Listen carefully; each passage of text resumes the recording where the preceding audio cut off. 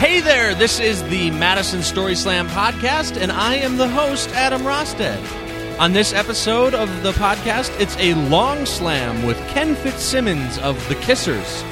If you haven't heard of The Kissers, you're missing out. They're an Irish folk band from Madison that have been around for about 20 years or so, and they've got a lot of great songs, and they play a lot of great shows, some of which are coming up this week, Sunday night, Monday night, and Thursday night for St. Patrick's Day.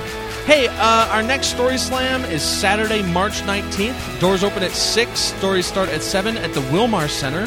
Our theme is Rebel or Rebel. It's up to you. Choose how you want. Anyway, here's me and Ken talking about music in Madison. Enjoy. I have a song called Ballad of Cobb Tyler that...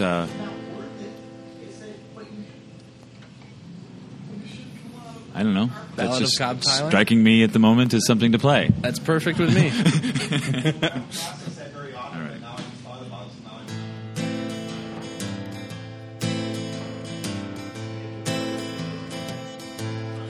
7 cars head single file out of town into the wild.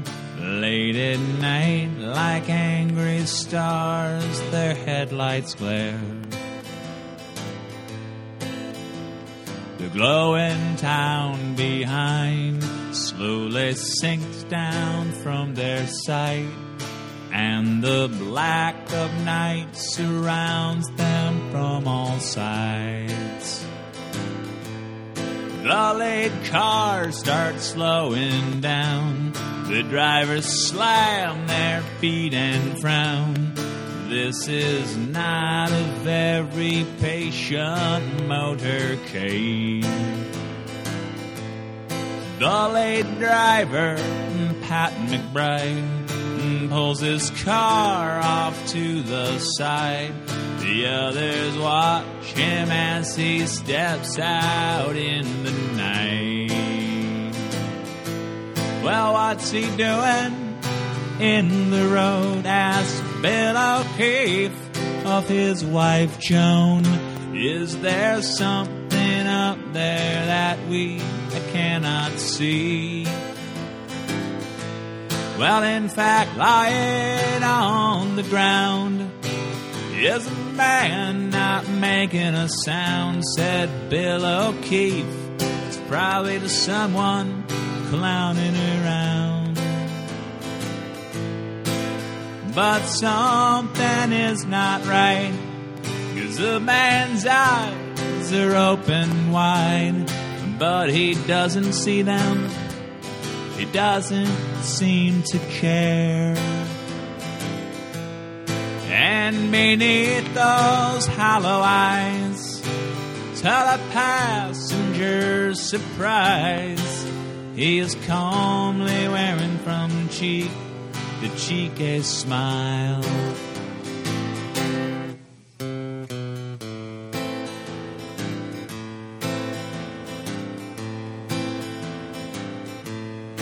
As the people gather round, conversation soon die down.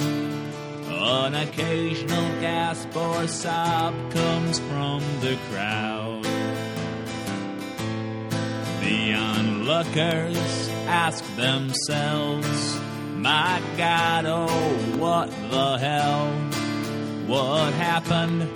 How and why? Who should we tell? Then out loud says Pat McBride, I think this man I recognize. It's Cobb Tyler from the steel refinery. He must have stepped into the road before a car that never slowed.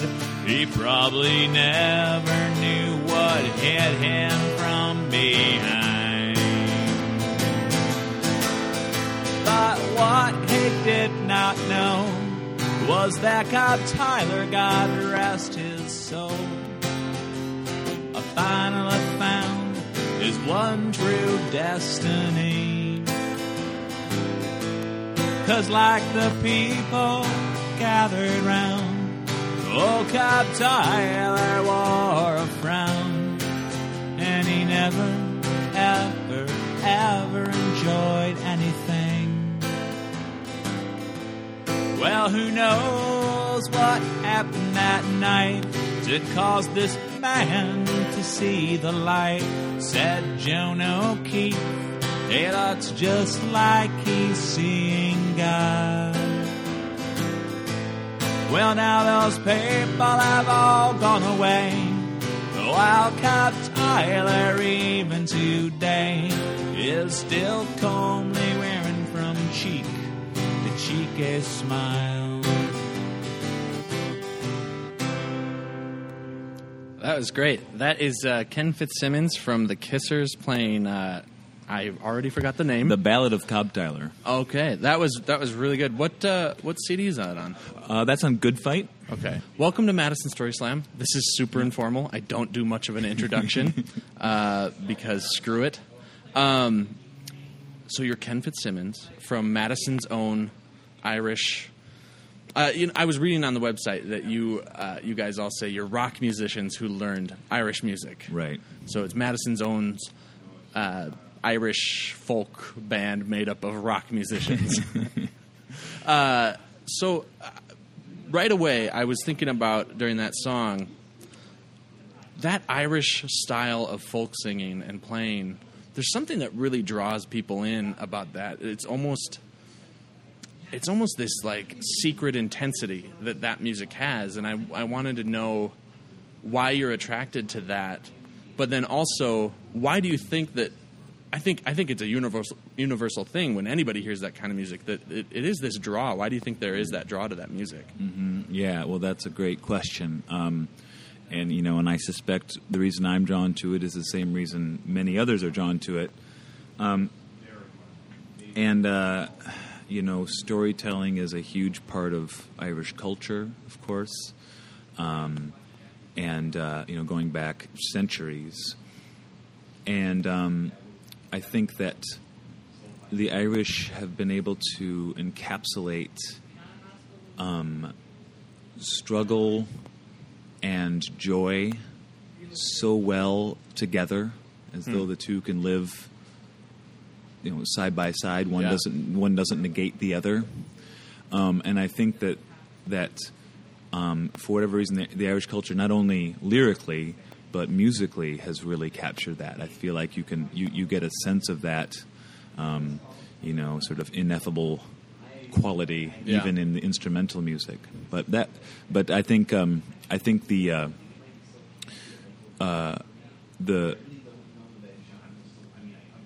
not only the struggle, but even they've even gone so far as to actually, speaking of the theme, to rebel, and kind of keep it coded, so to speak, so that the song could still be played and not be banned or have the musicians arrested or whatever the case may be. I think you're right. That kind of like mix of like sad and joyous thing. Mm-hmm. Humans in general, like they're set up to, like, stories release oxytocin, and so like the stress of that sadness part, and then the relief of the joy. It's almost like you hear a sad song, and as a listener, you almost think, well, he can't be that sad singing that song because he's singing a song about it. You know what I mean? and like, I'm a musician, I'm a songwriter, and I write exclusively sad music. And so there's part of me that hears me say that, and I go, well, no, I sing a lot of songs that are sad, and I'm still sad about them. Mm. But there is a certain amount of joy. I don't think I could get up and sing a song that I was still truly wrecked over the stuff that it's about. Sure. There's a certain amount of me that's over it enough to be able to share the joy of music, or what have you. You're from Whitewater originally? That's right. Or Watertown. I was confused. Whitewater. Whitewater, yeah. So how does a guy from Whitewater end up in Madison being a rock musician, transitioning to a Irish folk musician? Well, they have a great university here. Tell me about it. And I, like many people who are still here, moved here for the college and then stayed. Yeah. And I came here to study with Richard Davis. I was a bass major. Sure. And I studied in the jazz program with him. But really the reason I did that was because it was the closest thing to playing rock music. But I still wanted to go to college. Yeah. And I was fortunate enough to have it paid for. So not because I was not from a because I was smart, but because I was poor, or my mom was poor. Yeah. So I was actually an electric bass major, and he was the only professor who I ever even heard use the word rock as a legitimate form of music. And so I decided to come here. But I had already been introduced to the Pogues, which was my introduction into Irish music, which I guess is appropriate given that I grew up on Beatles and Bruce Springsteen and Buddy Holly and Ramones and the Pixies and the Dead Kennedys, influences. You can hear a lot of that influence. Oh, cool. Yeah. And so a girlfriend of mine in high school played the Pogues for me for the first time, and I fell in love with it for all the reasons that you were just describing, and so that was my introduction into the Pogues. I even played a couple Pogues tunes in my high school rock band. Sure. Tunes that Kissers still do, and then that was just always in the back of my mind, basically. Yeah. And eventually it came to fruition a couple of years. Actually, just about a year after I graduated, I guess, was when we played our first show. So, what was? Remind me of the rock band you were in college. Little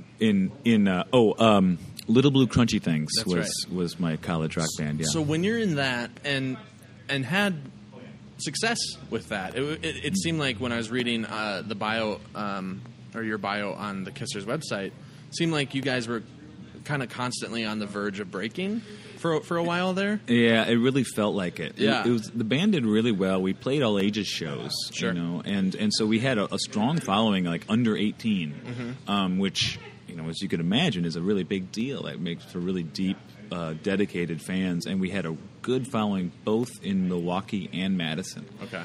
And so we traveled around, and we even...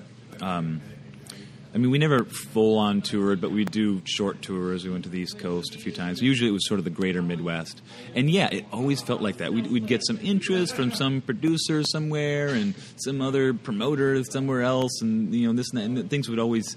and I'm sure many musicians who hear this could relate to this. A lot of things that felt like close or on the verge of something, and just nothing ever really happened. Yeah, it just kind of peters out. Yeah, and we sort of never really could I feel like we never quite reconciled whether we were trying to get signed or we were trying to be independent. We kind of would waver between the two. And do you think that as a whole you guys were that way, or were there factions within the group?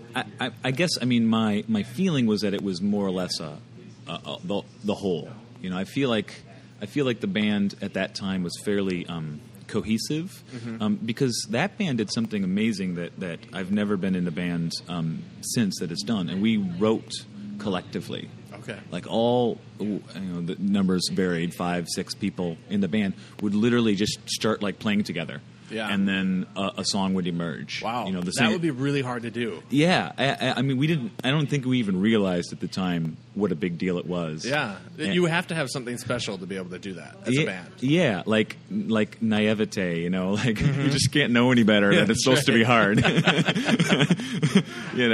So and it made for some really interesting music. Yeah. Well, speaking of songwriting. The lead singer of Switchfoot, his solo folk records, I love.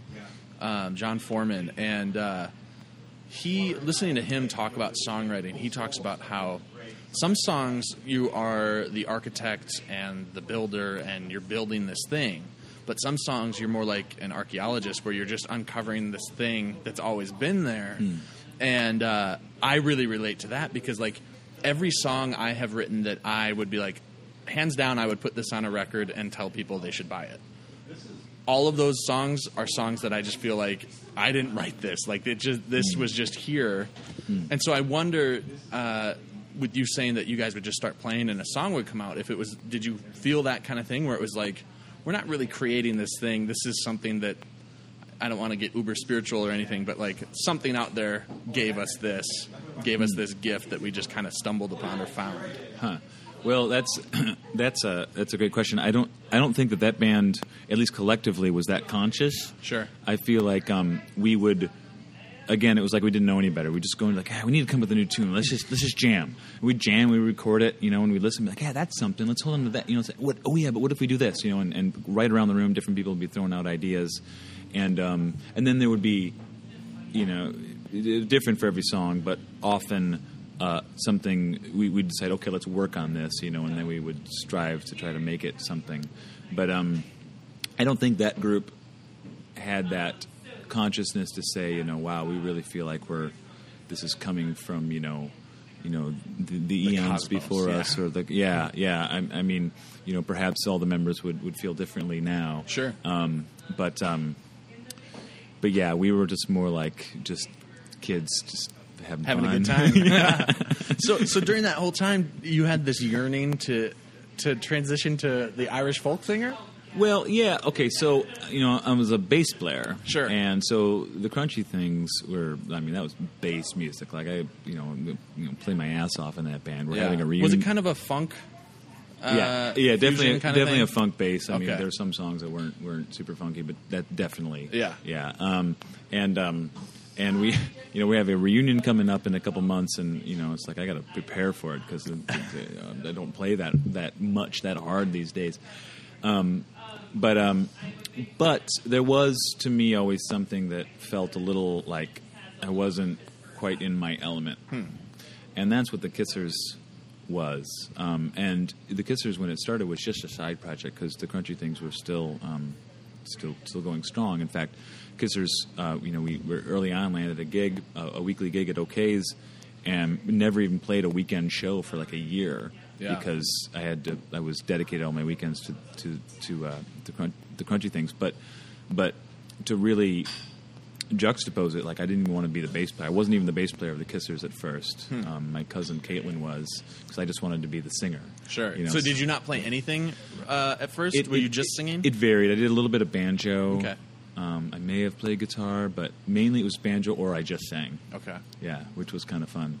I think it's funny. I have so I grew up a pastor's kid. People who listen to this podcast are very familiar that I was a pastor's kid, and I was very involved in church and music in church, and I was always leading music.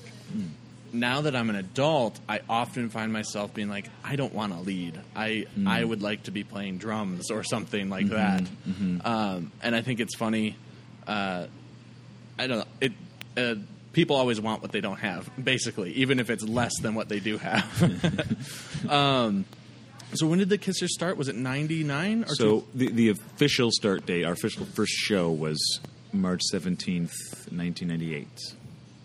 Oh, really? I didn't know it was that early. Not that 1 year is earlier, but and then when I first got here today, I was talking about how I didn't know you guys were still together, because when you took your hiatus, I had just moved. Like, you took your hiatus, and then I moved out of Wisconsin, and then when I moved back, I wasn't really as much plugged into the music scene as I was. Yeah. So when I bumped into you at the Moth, and I was like, "You're from the Kissers," that I looked you up, and I was like, "Oh, they're still a thing." I had no idea. When did you guys get back together or start playing again? Yeah, well, you want the long story? This seems an appropriate spot for the long story. Absolutely, we're Madison Story Slam. So, all right. Well, so we broke up, or we called it a Farewell for Now show, but that was in 2008. And a few years before that, we had toured very heavily. In 2005, I think we played 210 shows. Wow. And drove 75,000 miles. And we worked hard, and we decided to run our van on vegetable oil. That's a good thing, but also really stressful. Oh, so stressful. I can't imagine. Basically, all the extra energy I had that should have been spent on managing and promoting and and thinking about the band was spent on fixing the van.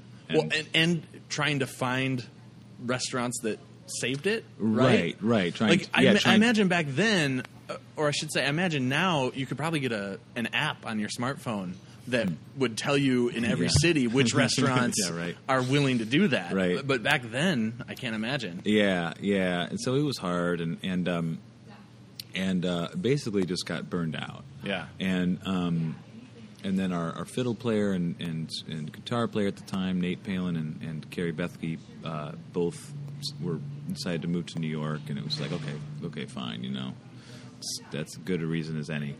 And so, and I went to grad school, just kind of that almost like midlife crisis kind of thing. Like, I don't know, what the heck am I doing? It's so funny. I think about it now, but like at the time, I had fantasies of like, what would it be like to work at the same job every day in the same city, and go home every night? What would that be like? That's just like, wow. That's like, I see that in the movies. Yeah. See, exactly. People want what they don't have. Yeah, it's so true, so true. And so I did it. I went to grad school. I went to business school and got an MBA in arts administration. It was a great program, but by the end of it, I was totally sick of it, and I was like, man, I want to play music.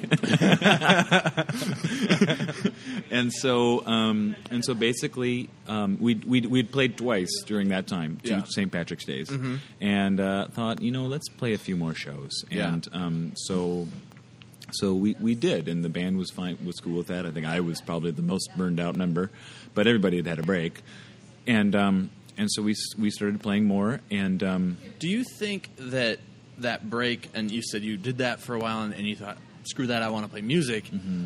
Do you think coming back to it, you had a new appreciation? Well, yes. I mean, so. I didn't entirely give up my administrative life, if you will, because I actually really enjoy that. I work still in music. I work in education at a place called Madison Music Foundry, and I teach bass lessons, which actually I've done all along. Yeah. But yes, I mean, I. It's hard for me to imagine now, going in reverse, it's hard for me to imagine doing that again, Sure. just because it was just crazy. We would tour for like 11 weeks straight. That's crazy. And, and I watch, we did our last album, Monica Martin from the band Fox sang a song with us. Yeah. It's beautiful, haunting. We do Foggy Dew, which is a traditional Irish tune about the Easter rising. And she's just this, beautiful, magnificent just performance, and she was great to work with. And so, we just kind of were like, well, what's she doing? And we just watched Fox, and of course they have had a lot of success, and it's been awesome. And I look at their tours, and I'm just like, ugh. Like, wow, that's so great. Like part of me is like, wow, that's so cool. If we'd stuck with it, we'd probably be doing something like that too. And then another part of me was just having this kind of visceral, like, almost nauseous feeling of like, oh my God, I so don't want that either. I want it and I don't want it. Absolutely. Forgive me for this question. How old are you? I'm 40. Okay, so, and they're all late 20s, early 30s, right? At the oldest, I think. Yeah, right? Yeah. And so do you think there's a part of that, though? You're a completely different stage of life. I know you're a father, and you've got a small family now, and so there's got to be that influence, too. Yeah, oh, absolutely. I mean, I spend the night somewhere now, and I miss my family. It's like, oh, man, that's too long. And so, it is so different. I mean, I'm sure a lot of parents can relate to this, but there's this life before child and life after, and it is a hard separation. And in fact, it's such a separation that, in some ways, the life before child feels like, just eons ago, a past life. Yeah. And the neat thing, though, actually, has been seeing it come back together. As being a parent and being older now. I'm at least older than I was then. And the way that's been affecting our music. And I think that Three Sails. So Three Sails is our first album since we came back from our hiatus, semi-retirement, or whatever you want to call it. And I think that it shows. I feel like it has a certain maturity. I think the fact that we chose to go traditional really kind of reflects our lives in many ways. Yeah. And I say our lives collectively, but really, of course, it's varied a lot depending on what member you talk to. But just the band itself has a life of its own, no matter what the membership is. And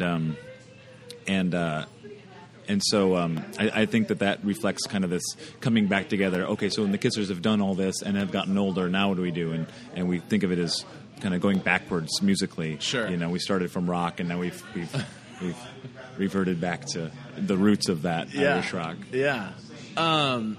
I think we covered how the Kissers came back to playing again. I think we did. I guess that was the question, wasn't it? Yeah. But yeah, I think that's okay.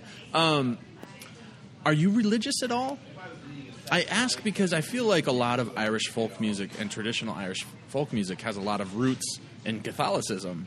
There's a lot of religious themes that you hear, and I'm just curious if you're religious and if that affects your music at all. I guess my answer would be I'm not. I would say spiritual, but not religious. Like I'm not a member of any particular religion. Yeah. But and so I tend to take, you might say, the mystic interpretation of a lot of things. Mm-hmm. And you're absolutely right that Irish music is full of, much of it is there's a religious overtone to it, Catholic. And in a way, that's something I've rebelled against. I think I've mellowed on it in certain ways, but in certain ways I still haven't. Which is, much about the separation of Ireland is reduced to a Catholic versus Protestant. It's simplified to that, and I would often my rebellious answer to that would be I say I'm not Catholic or Protestant. It doesn't make any sense to me. Yeah. It all looks like the same God to me. And and of course also we inevitably encounter a lot of sort of folks who are sympathetic to, if not supportive of the violence of the IRA, sympathetic to maybe its more sort of political ambitions.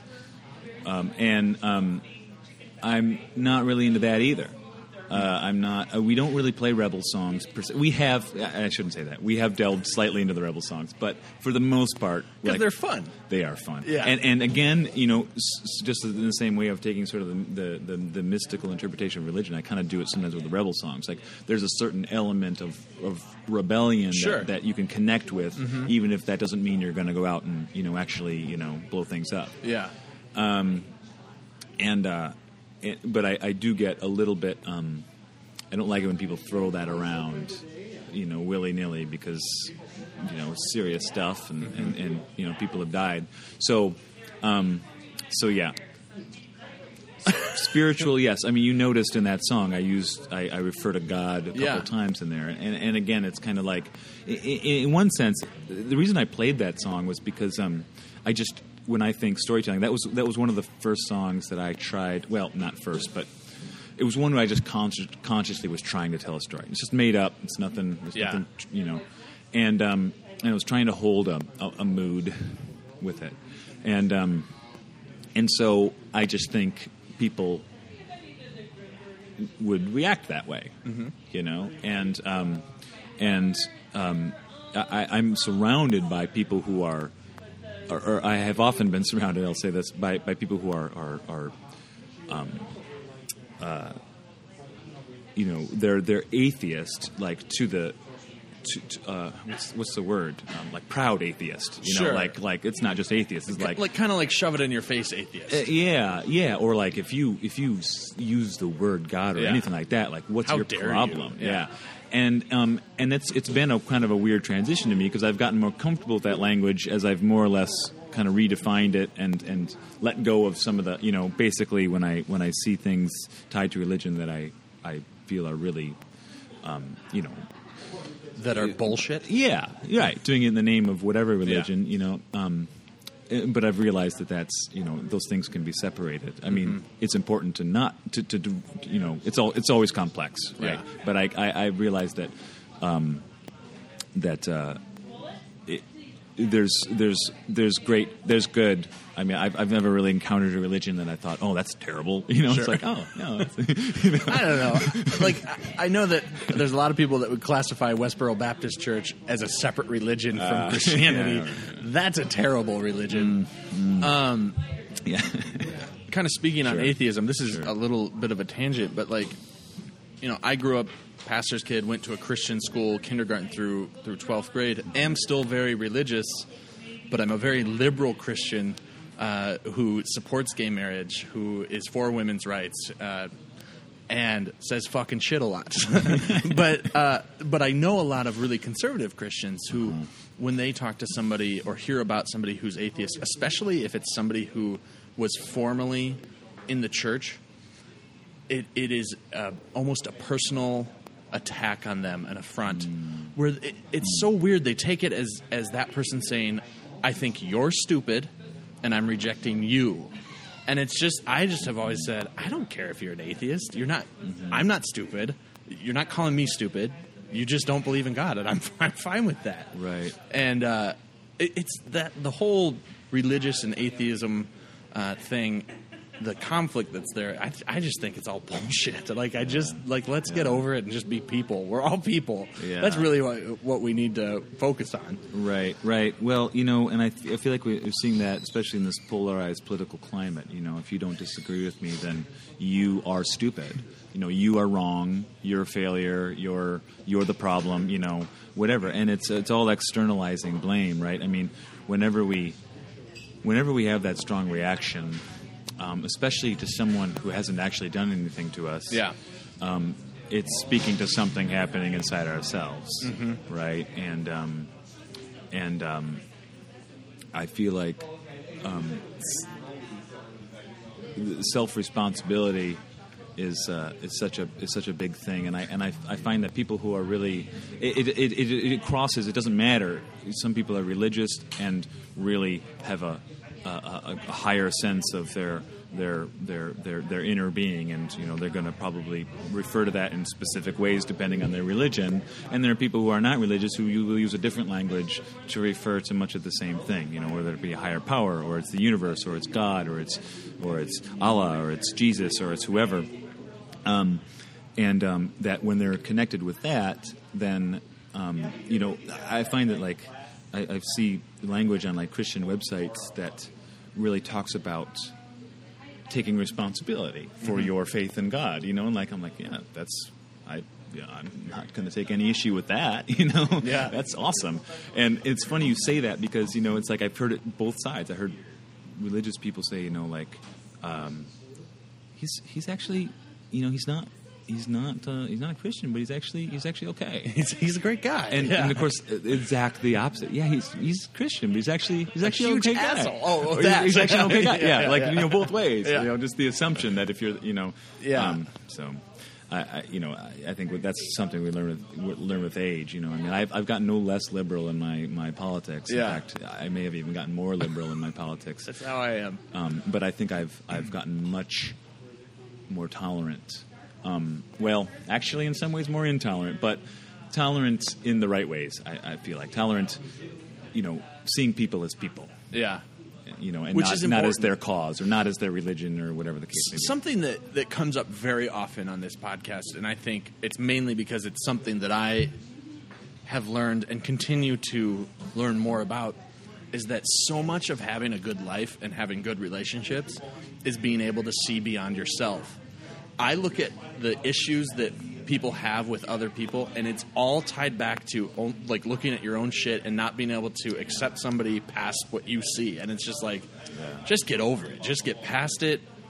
Again, I go back to we're all humans. We're all people. Like, you know. So, so all that to say, I sort of brought up religion because I don't know if you'll play this song, but my favorite Kissers song is "Kicked in the Head," and I was wondering if you might play it.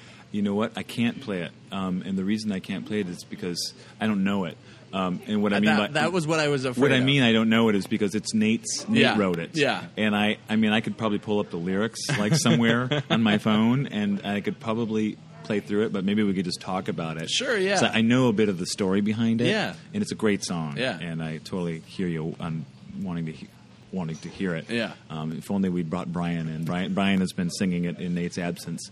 But he literally got visited by some Mormons at his door, and that's the inspiration for the whole song. I didn't know that. And he rather than kicking him off the doorstep, he invited him in, and they all sat down and talked, and that was the inspiration. Yeah. Kicked in the head by the Lord. By the Lord. Of course, the chorus. Yeah, I love that song.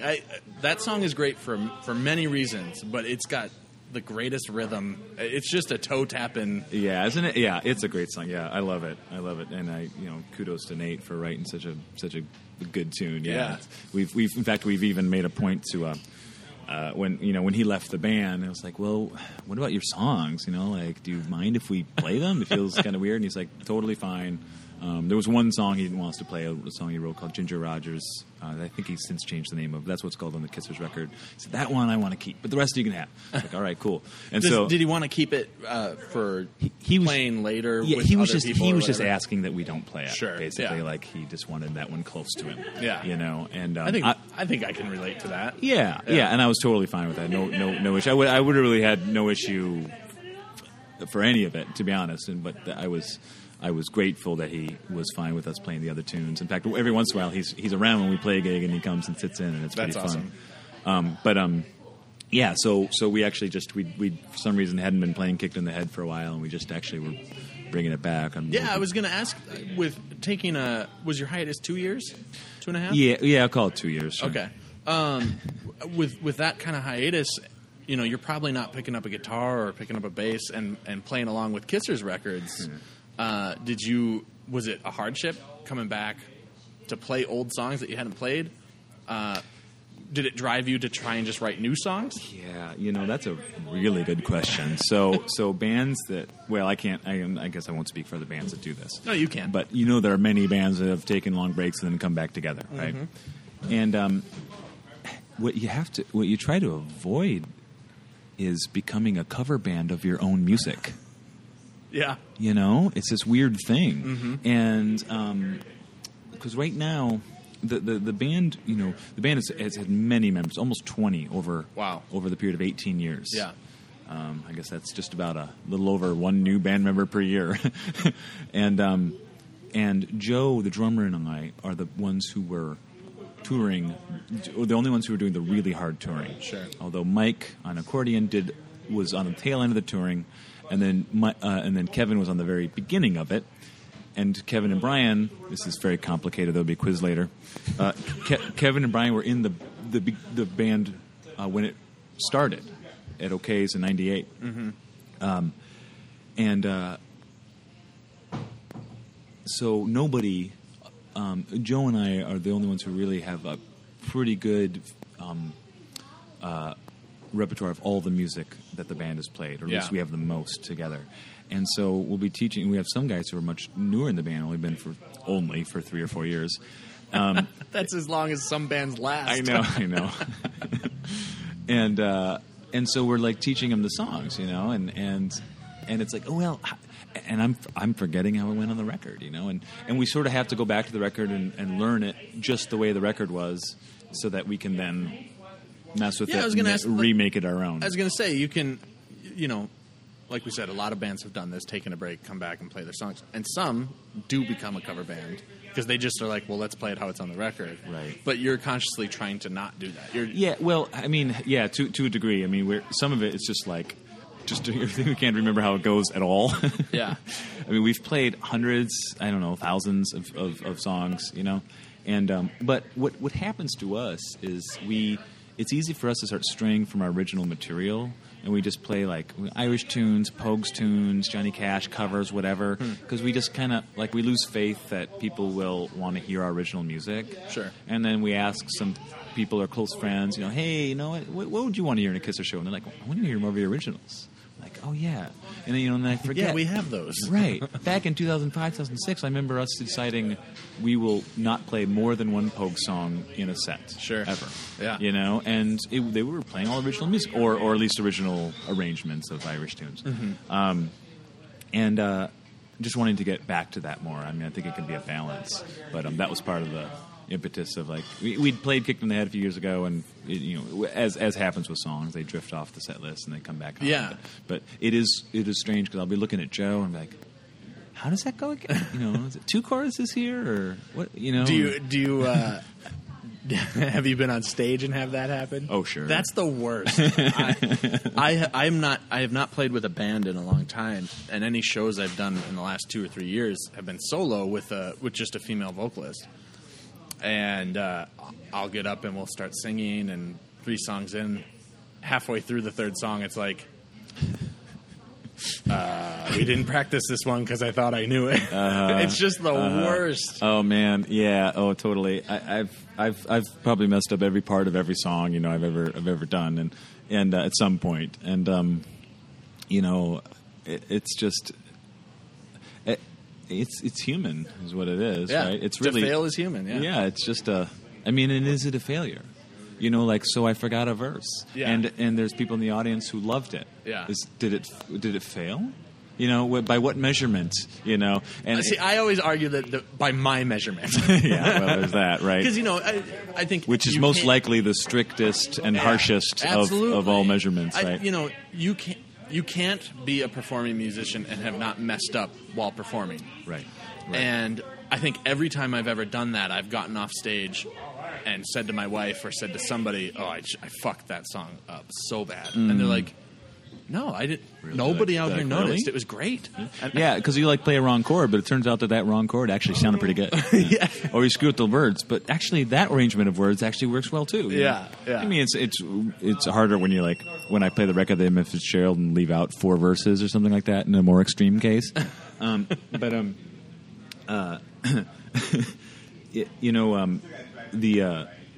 The way it's received is so different than the way it's delivered. But I feel like sometimes we just play a song and it flops, right? It just happens, and we'll end the song and say things like maybe we're playing a free show and we'll say don't forget how much you paid to get in here tonight, or hey, we're really happy to be opening up for the Kissers. They'll be on soon. That's too funny.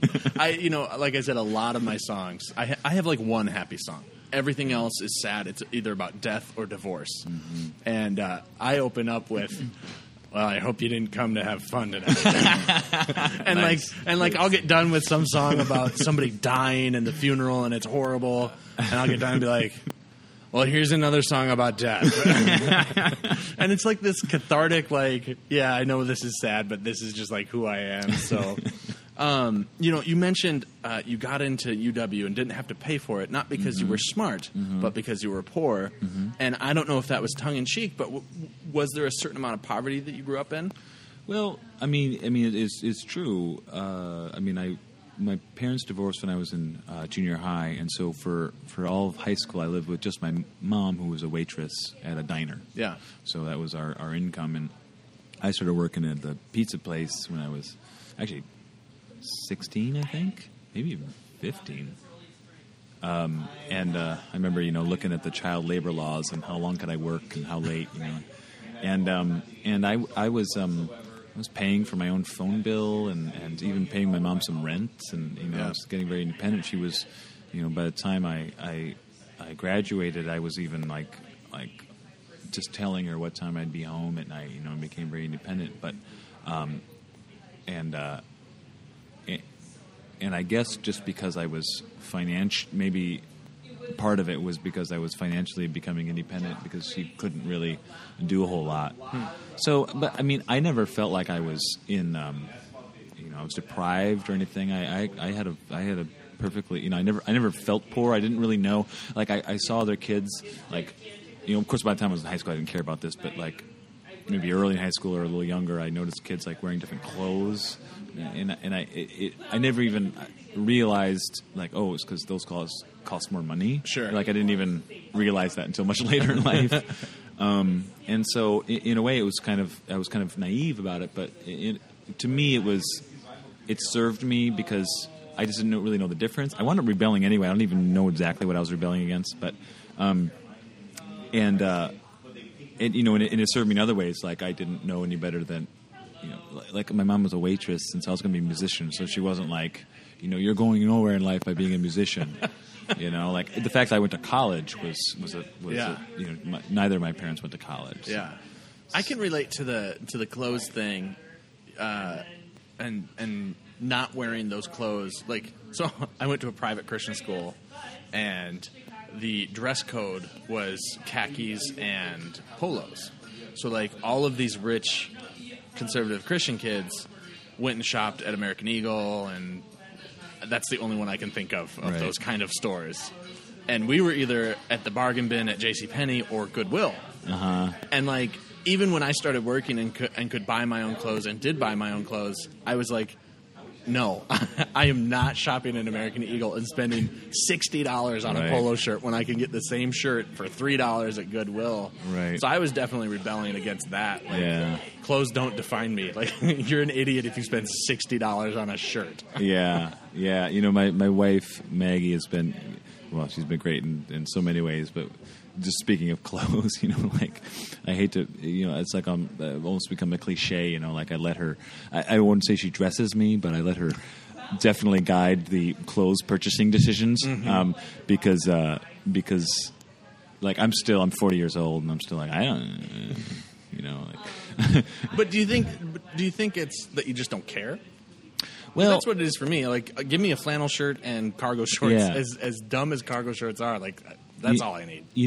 What has happened with me in more recent years is I have come to care, but it's not about the fashion per se. It's about feeling good and dressing in a way that like for example, I've always worn very baggy clothes, and just very recently I've started to try to wear clothes that actually fit my body. Sure. And I feel like in that has been some kind of self-loathing.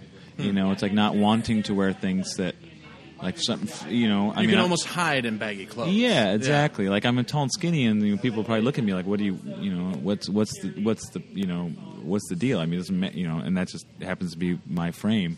But like you're. Like there's something that's more exposed, when you're wearing clothes that fit you, and so I think that as I've gotten comfortable more in my own body, I'm like, oh yeah, I want to wear clothes that fit me. Yeah. It's an interesting growing process, no pun intended. Sorry about this sun in your eyes. Yeah, that's all right. I don't know. It's we. All right, we'll edit all that shit out. Yeah. Especially me falling off my stool. Another round, Adam. So we're talking about clothes. We're going to get over clothes. Yeah. Let's hear a song. I don't know if you have anything you want to play.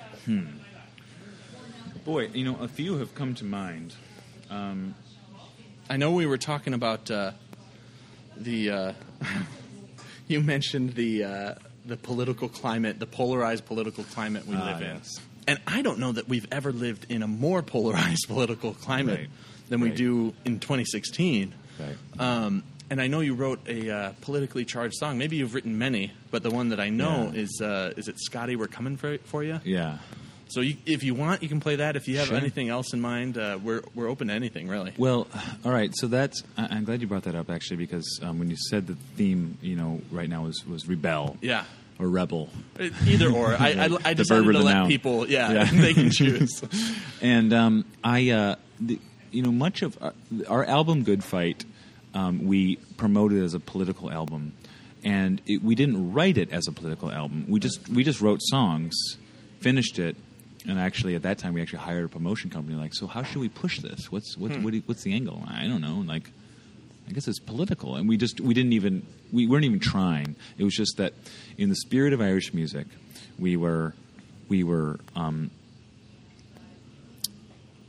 singing about things that matter to us. Not about Ireland. I mean, not to say Ireland doesn't matter to me, but things that close to home, as an Irish person would do about things in Ireland. We did as someone from the U.S. and from Wisconsin, and that album came out 2005. But the writing for it was of course for a couple years before that. It was in the middle of the Iraq War or the beginning of the Iraq War. Yeah, and so like a song like "No War" is on there. Great song. Yeah, thank you. On What They Can, which is just kind of about struggling, about working people kicked in the head. Sorry, I got to go back to No War. I completely forgot about that song. That song, I first heard you guys at the Union at an outdoor show in the summer, and fell in love with No War and Kicked in the Head, and went home straight to iTunes. Is like, I gotta find this, and downloaded those 2 songs. And for the rest of that summer, like those were my anthem songs. I loved those songs. Oh, cool! Thank you. And Pictures of an Execution is about the death penalty. I mean, there's all kinds of stuff on that album that was film songs. Although Cobb Tyler was also on that album too, and there were a few kind of real sad songs. And so we talked about the reformation. I call it the Reformation sometimes. We made a flyer showing posting the all that. I essentially had a writer's block for a couple of years, and the one thing I have Scott Walker to thank for. I mean, I don't thank Scott Walker for anything else. Anything else, yeah. But one thing he did do was help break my writer's block, and I went to an event at the Barrymore during the protests, which I guess were about 5 years from now. Yeah. Or ago. It's hard to believe that was that long ago. That feels like 2 years ago at most. You just had like your signs in your car, and it was like, oh, there's a protest at 5 o'clock today. Got to go. Yeah. Check Facebook. Let's see what's up today. And it was Tammy Baldwin was there. I think Jim Hightower, and Dennis Kucinich, and I remember just going to that event and thinking after that, and if this doesn't inspire me to write a song, I don't know what will. And so the next morning, Scotty, We're Coming For You came out, and I didn't want it to be overly preachy. I wanted it to be kind of call to action, and I also didn't want it to be like seething, just spitting angry like No War is. And I don't apologize for that with No War. I think I was appropriate, but I just why do you think you didn't want Scotty, We're Coming For You to be that angry? I wanted it to be more like a song that everybody would sing together in the pub. Yeah. A song that almost like brings people together as opposed to like us railing and angry. I mean, it's obviously angry, but not like I just didn't feel like I needed to overdo it. I feel like I've just had so much anger in so many of my songs that for me toning it down, maybe it was just changing, making the anger from 10 down to 4 or something. Sure. I don't know. And a really angry song, especially about something that politically charged, could turn away people from the music and not hear the message at all. Right. And so I literally wrote it that morning, and that was the morning of the St. Patrick's Day parade. And that year the Kissers were still on hiatus, but I wound up writing with it was a nurses union. I can't remember the name of the union, and I just played solo on their flatbed. Nice. And I put the lyrics to the song on the taped them to the flatbed and had people. I taught people the Scotty, We're Coming For You part who were walking behind the float. We just did it right then and there. So this St. Patrick's Day is literally or I guess maybe the parade is literally the 5-year anniversary for that song, and then we started playing at the protests. So yeah, it was what it felt like was we'd actually written a lot of protest music, and so it felt like we'd had almost like experience. Well, I say we. I guess I wrote it. I had experience writing that kind of music only because that's just the kind of music I write anyway. Yeah. So it wasn't like it's not like a departure from us for us, which maybe it just fit. It fit better. But yeah, I'm happy to play it. We played this recently. Kevin and I were playing a gig together, and there was this older group of about 4 people, and they were just kind of sitting there listening to us, and they were hanging out, and it was fine. And then we played this song, and like a couple of them like got up and danced. And they're like, we didn't know who you were until you played that song. That's awesome. It's just like yeah. I thought that was really cool. So, all right, Scotty, we're coming for you.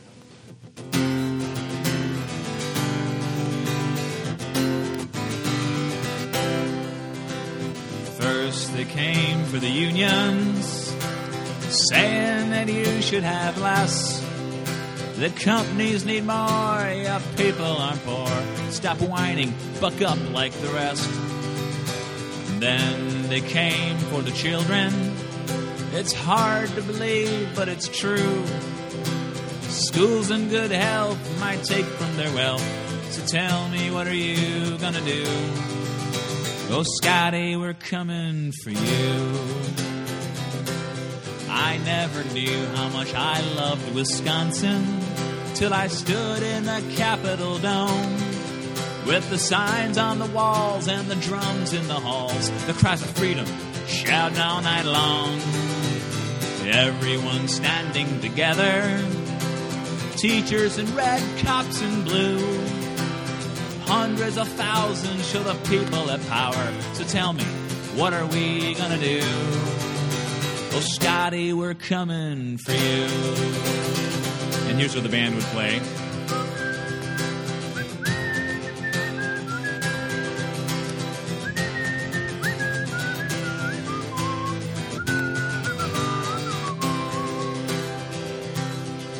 For so long, we've all been asking, how come people aren't more upset? They're selling our clout, they're tuning us out, they're not treating us with respect. Well, the giant has only been sleeping, now the sun's shining on morning dew, and from under the sheets it came into the streets. So tell me, what is it gonna do? Oh, Scotty, we're coming for you.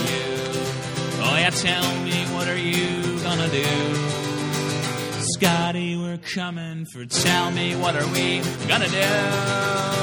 Scotty, we're coming for you. That's so good. That's so good. Yeah, thank you. I forgot. I whistled that part in the middle, and if you're listening really closely, you notice they altered the melody slightly. That song is actually a cover of one of my. I was plagiarizing myself. I've done that. Yeah, I wrote a song years ago in a band called Lame Johnny, and it was like the Lame Johnny theme song is what I call it. So I called the song Lame Johnny, and it's the same melody, or almost exactly the same. And I just reverted back to it for some reason right there.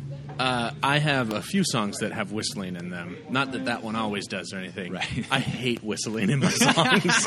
Like I like hearing You're songs. welcome. No, I like hearing songs that have them, but I hate playing live and having to whistle. It's hard to whistle It's like live. the one thing that always fails because like all of a sudden you're dry and you're like Right, and if you you're thinking like singing and projecting it really loud. If you do that whistling, it just no sound comes out. It's just wind in the microphone. Yeah, right, yeah, totally. So we don't have to end right at an hour. Okay. I tell people an hour and kind of let it stretch, so don't feel rushed or anything. But if you do have to get out of here, we can start wrapping it up. Sure. So you guys have a number of shows coming up. We do, right? So, literally from today, tomorrow, March 12th. We're playing at Tyranina Brewery, which is a big deal for us for a couple reasons. The one that's been obvious as of late is they have named a beer after us, the Kissers, Monday Night Special. And after the third year in a row, they've named a beer after us. But this year, there's a real solidification of the tradition, you might say. Which is, they bottled it. That's really cool. Do you know where it's available for purchase? Yeah, I think so. I'm pretty sure it's at Trixie's, Star Liquor, all the Steve's liquors, and I also know that's at Whole Foods. And it's also available, I think, at a location or two in Waukesha and Milwaukee. And the other thing about it is that we have played at the brewery for 15 years now. Wow. So this is kind of our 15th anniversary there. So that's feels like sort of a homecoming in a way. And then on Sunday, March 13th, we're playing in the St. Patrick's Day Parade, something we've done for many years. We didn't do it on our hiatus. And actually, while we were touring, we often were gone. But it's something we have done going way back. And then right after that, we're playing the Great Dane. Which one? Downtown? Downtown. Okay. So the post-parade party. And then on Monday, we're playing our residency here at the Malt House, and that's always a fun time, especially the show before St. Patrick's Day. Yeah. And then on St. Patrick's Day, we're playing the new incarnation of O'Kay's. Actually, there's nothing new about it. It's been around for 10 years now, but still Kathy and some of the same crew who worked our shows when we played at O'Kay's. St. Patrick's Day, and what's more indicative of our age and our length of being a band, we do an early family show from 5:30 to 7, and then the non-family show at 8 o'clock with the Cajun Strangers. And where's that at? High noon. High noon. Okay. Yeah, that's awesome. So that's Thursday, St. Patrick's Day. What's the difference between your family and the adult show? Is it just language? Basically we play a little bit quieter. We will have the Cashel Dennehy dancers at the family show, dancing on a couple tunes. And we'll throw in a couple of tunes for the kids. Like, instead of Whiskey in the Jar, we'll play Cookies in the Jar. And we have on occasion played Old MacDonald Had a Band, which is kind of fun because we have a lot of instruments, so we have the kids like shout out the name of the instruments as we, and I make a joke about how Old MacDonald, was Irish. Obviously. Yeah, but to be honest, other than those elements, and there's lots of kids running around, it's basically our show, just 90 minutes. So, well, cool. It's pretty similar. So the last thing I ask every guest is who is the most interesting contact in your phone?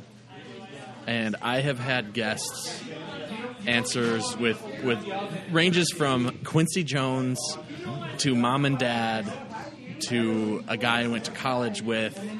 But the way I often phrase it is, if I was walking down the street and found your phone unlocked and I scrolled through the contacts, who should I make a call to? That's interesting. So, of course, I'm scrolling through my contacts now that you mention it. And I'm like, wow, that person's still in there? Whoa. That happens to me every now and then when I start to type in a new name for a text, and it's like, I haven't texted this person in 20 years. Yeah. You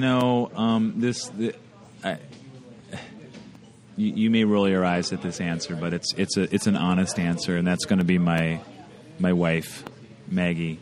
And that's because...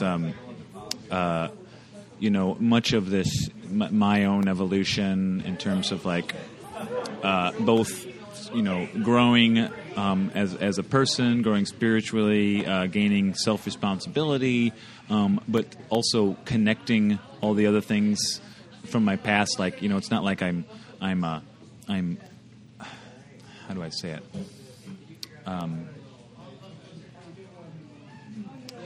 It's not like rejecting or regretting anything from my past. In fact, it's embracing much of it, but it's also sort of pulling the threads through time and seeing where they are now.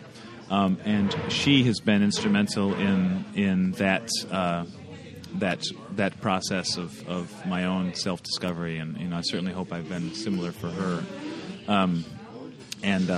She's has a natural empathy that it's been just fascinating to me. That one that I don't like. I don't want to say I'm not empathetic, but she's just she can't turn it off. It's just always going, and also she the way she's in touch with her own emotions and her own body, and just all these things I've learned so much from. And of course we have a son now. And but you can't call him because he's 3 and he doesn't have a phone yet. Not that he couldn't figure out how to operate it or anything. Yeah, Matthew, we call him Matty in the Irish tradition of a nickname for Matthew. Yeah. Or Scottish, which is actually my heritage. But I would say Maggie. That's awesome. The other song I was almost going to play was a song called Montreal, which I guess if we really wanted to, I could play it. But that's a song of our new album, which is it's about many things, but it's much about that process, and also refers to her. Well, I think we have to hear it, and it's probably a good way to end on that. All right. Well, you should talk slightly more because I have to retune my instrument to do that. I will let our listeners know. We won't have any actual outro like we normally do. What we'll do is, while he's tuning right now, I will tell you our next Story Slam event at the Wilmar Center is Saturday, March 19th. The theme, as we've been talking about today, is rebel or rebel. You can choose what word you want to base your story off of. And as always, it doesn't matter if you've got a great story and it's not on theme. The point of Story Slam is to hear that. And so just come, sign up, and have a good time telling and hearing stories from people. And what else? Ale Asylum will sponsor that event, as always. And, we released our Best Of CD last month. That was the first event that you could purchase that at. It's a CD with 11 of the best stories that we've ever had at Story Slam. And you purchasing that would help us pay for a lot of things, like the cost of renting the Wilmar Center and the website fees and the podcast hosting fees, and it would help us get better door prizes and all that good shit. So here is Ken, and you said, what is this, the name of this song again? All right, so this song is called Montreal. It's on our latest record, which is, by the way, on the wall right there. Oh, there it is. We're in the Malt House here. That's kind of a fun thing. Yeah. And we were fortunate enough that the Mamas, the Madison Area Music Awards, we won an award for both the album and the song in the world category. Which I don't know. I like saying that. I feel like it's okay for me to say that. Absolutely. But it's called Montreal, and it's like I said. I thought of it because I was talking about my wife Maggie, and that's a big part of it. But it's also it's sort of encompasses the story of the band and our searching for our new sound, or what's our kind of new direction, and all sort of the bumps in the road that happen from that. All right, there's also an instrumental section which I'll have to figure out how to get through. Right? Yeah. You know. Like I said, no more intro or no more outro. This will be the end of our podcast. So stick around to hear Ken from the Kissers playing Montreal.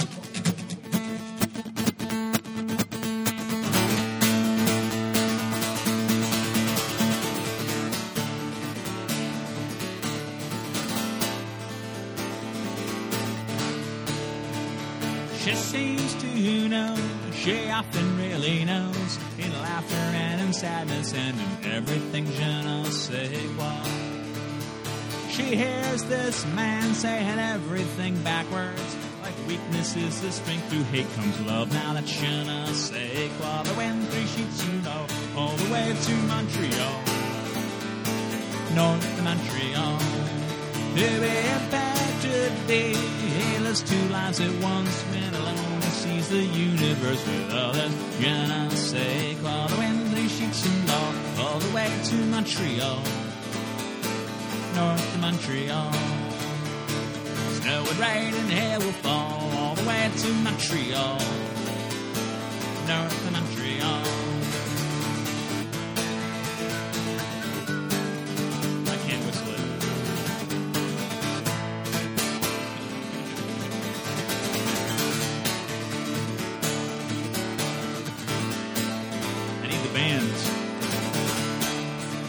To be impenetrable means knock down all the walls. Surrender means you win, through death comes life, now that je ne sais quoi. She seems to know, she often really knows, in laughter and in sadness, and every time he says je ne sais quoi. The wind 3 sheets and all the way to Montreal, north to Montreal. Snow and rain and hail will fall all the way to Montreal, north to Montreal. To the wind 3 sheets and all the way to Montreal, north to Montreal. Snow and rain